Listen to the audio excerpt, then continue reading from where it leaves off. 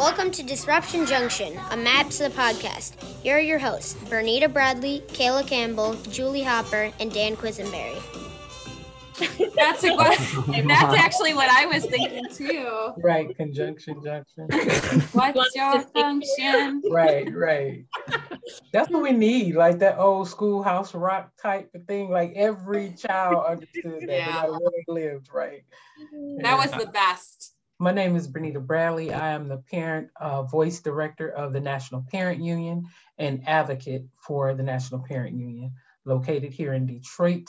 And we are a national organization that advocates for parents across the country. My name is Julie Hopper, and I serve as academic assessment specialist for Lake Superior State University Charter Schools. My name is Kayla Campbell. I'm currently an elementary educator and specialist in Cedar Springs, Michigan. I previously taught third grade. And my current position allows me to still teach students for the majority of the day in the area of literacy. And then for about 20% of the day, I get to support our teachers by leading some PLC meetings, coaching, mentoring, and organizing some interventions for our team. And I'm Dan Quisenberry. I'm the president of the Michigan Association of Public School Academies, and we're looking for better ways to find the junction between disruption so that we can all do better things for kids and educators. I'm kind of teasing, but I mean it. You guys are all advocates and bold in what you do individually. We want that here. I mean, some of these topics, but it's not, I think, and this is the kind of conversation we want to have, all the rhetoric isn't really telling the story. So we want to get in the middle of that, right? That's that, I don't know if we've shared it with you. We've talked about the title of this being Disruption Junction. Yeah. Well, disruption is about innovation and new ideas and things aren't the status quo. That's scary and challenging. But junction means, okay, we're bringing those ideas together, parents and educators who sometimes aren't seeing things the same in the rhetoric, but they do when you bring it to kids. So, we'd love to just get in the middle of some of this stuff, but bring a real point of view that I think matters to people. I don't think it's being talked about a lot out there. Disruption junction to me just is kind of a disruption in the current way of thinking, the current way that we're doing things. And really just being able to have some of those courageous conversations like I hope we're about to have. Just really kind of being okay that there might be some shifts that best support all stakeholders. I would say the disruption is just, like disrupt the status quo. Like at the National Parent Union, we have that that's a whole campaign we're running, like disrupt the status quo. What traditionally worked is no longer going to work. And the only way real change is going to happen is if we disrupt it, right? Like innovation happens and even crossing the lines, conversations happen between people that in peace, right? That didn't normally happen for the sake of all children. So when I think of, disruption junction, I think of tolerance and an openness really to new ideas and acceptance of diversity, and maybe not agreeing on maybe everything specifically, but being respectful and being open just to learning new information and maybe shedding light on a topic and seeing something in a new way, perhaps. Mm-hmm. Yeah, I love those ideas. Disruption junction brings a couple things to my mind. One is, changing the status quo because it's not working. But junction's a really interesting idea for me. And I think it's been part of what charter schools and education choice and reform have been, which is, okay, we will come together when we're talking about kids and what's best for them and the interests of parents and educators. I want to say that. There's a junction there, and we can find common ground on controversial issues. We learn as adults, right? Like you work in the same spaces with people that you don't typically agree with every day, right? So why can't we make choices about schools and about children with people that we necessarily don't agree with? We don't have to go home with them. The whole goal is to make sure that all children have what they need and have it, in an equitable way so that they're successful. Yep. And when we all have that common goal of providing students with the best educational experience, that's really the foundational building block for everything that we do.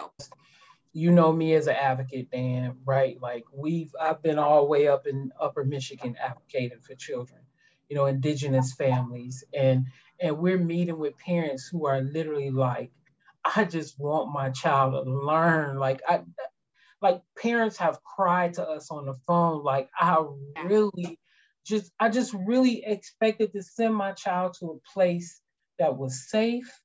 You know, we have this myth of people saying, well, parents just want babysitters. No, parents want their children prepared for life, for their lifelong journey. They want them educated. And when these complaints are made, it's not just like some parent who woke up today like, I want to give a school flack today, so I'm going to make a complaint. No, it usually has taken a long process before that parent really, like that parent has gone through the teacher, probably some special ed assistant. They've gone through the principal, the superintendent. Then finally they're like, look, I just need to make a complaint with the Michigan Department of Education or the Civil Rights, you know. And so some of these complaints have really had us sitting in, like our advocacy team sitting in rooms like, again, do you really like children? And why are you in business? Like, why do you even work here? And that's appalling to, you know, to see the children. We had a young boy, and it was in the news. One of the young boys looked back and told us when we asked him, like, no parents put in words in his mouth for anything. Like, how do you feel? He said, I just feel like they took something from me. I really feel like this is a 12-year-old little boy, right? And we don't think children are feeling the impact of this, right? Oh, of course they are. And then when you think about the social, emotional, and the mental health side of it, this is another reason why we need to come together. Like, because children are realizing, like, you have children who before the pandemic were getting straight A's. I'm talking about they were like 4.0 students who really fell behind during the pandemic, and they felt like there's something wrong with me. Like there is something wrong with me that I did not get it.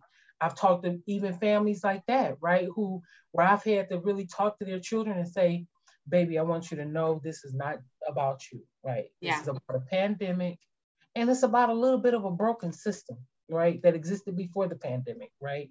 So I don't want you to take this so personal. But for a child, they're still in their head like, yeah, but I got this before and I'm not getting it now. And this teacher over here is not helping me get it, or the teacher's struggling to help me get it. Like, and parents are just saying, what are you going to do next year to help my child get it? So that he or she don't like it. Something else occurs to me in this thing, and this will sound self-serving. This is the reason for this podcast. Julie, you made a comment. There's so much rhetoric and it's political, Dan. Isn't it about campaign? Yes. That is not what we're talking about. I don't, you know, if anyone's listening to this podcast, Bernita, and they heard what you just described, educators, teachers, principals, superintendents, I think the vast majority would go, what? That's happening? That's not okay. Right? The bad actors are out there and nobody's paying attention to it. They're speeding down the highway and getting away with it. We gotta shine a light on some of that. And that's why we have so many missing children, right? People have been asking, where are the children too? Like in the numbers, because they're like, how many children didn't log on? How many children didn't return back to school? Why didn't they return back to school? But nobody, you know, they just want to know about the numbers. They don't want to know about the real reason. The real story, the stories behind the numbers, for sure. And some of it is because the system was broken before the pandemic. And so it only broke. We do not, put it like this, we do not need children to walk away from us feeling like they're broken because of our mistakes or because our inability to get along and play fair and make sure that the children have what they need. Because these are the children who are, I keep telling them, they're not our future, they are our right now. Because what we change right now is going to determine how they impact the systems in the future, right? Most of us are doing the best we can, but there are layers that we've touched to and alluded to in our previous conversations about, I'm not prepared the best that I could be, right? Like I am going, I'm sidestepping a little bit, but I'm really passionate about literacy. That's kind of my like rah rah. But I now am taking on my own time, like on Saturday and at nights and all the things, I'm taking like a 2-year course on like the science of reading and what this looks like from a brain setting, how the discrepancies between our different populations, right? Like, and how do we get there from where we are to where we want to be, and what the research says we can do. And there's a few layers in that training that have been really eye-opening. And it's one of them is that we have had all of this research for a long time, right? We've had research about what the brain does and what best practices are in reading, but they were done outside the field of education.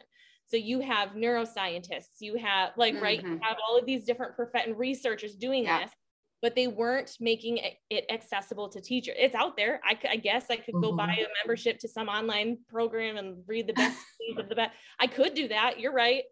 But like, it should have been in my schooling. It should have been in my training. I shouldn't be finding about this 9 years into my educational, you know, I mean, I always was the person who I'm going to figure it out. If this kid isn't doing it, like, what can I do? I'll figure it out. I was on like anything, whatever, what works clearinghouse, you know what I mean? What can you do? But there are layers. As much as I love and will always advocate for educators, I'm going to advocate them in a sense that I don't think are being offered the best way to be prepared. When people ask me about my background, I can say, yes, I was a teacher. I've done this and that, but I always like to say that my career began in 1977 as a kindergartner. And when I was a kindergartner, that's when I began my research and my career in education, because I learned what a good teacher was, what a good classroom was, what a good academy or school was, because I could feel it. There was a culture. There's a word in there I want to add in that I've been thinking about a lot lately. It's vulnerable.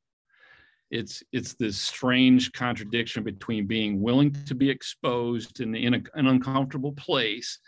But if you're not vulnerable, you're never going to get to creativity, to relationships, to joy, things that matter in our lives. So yeah, disruption junction.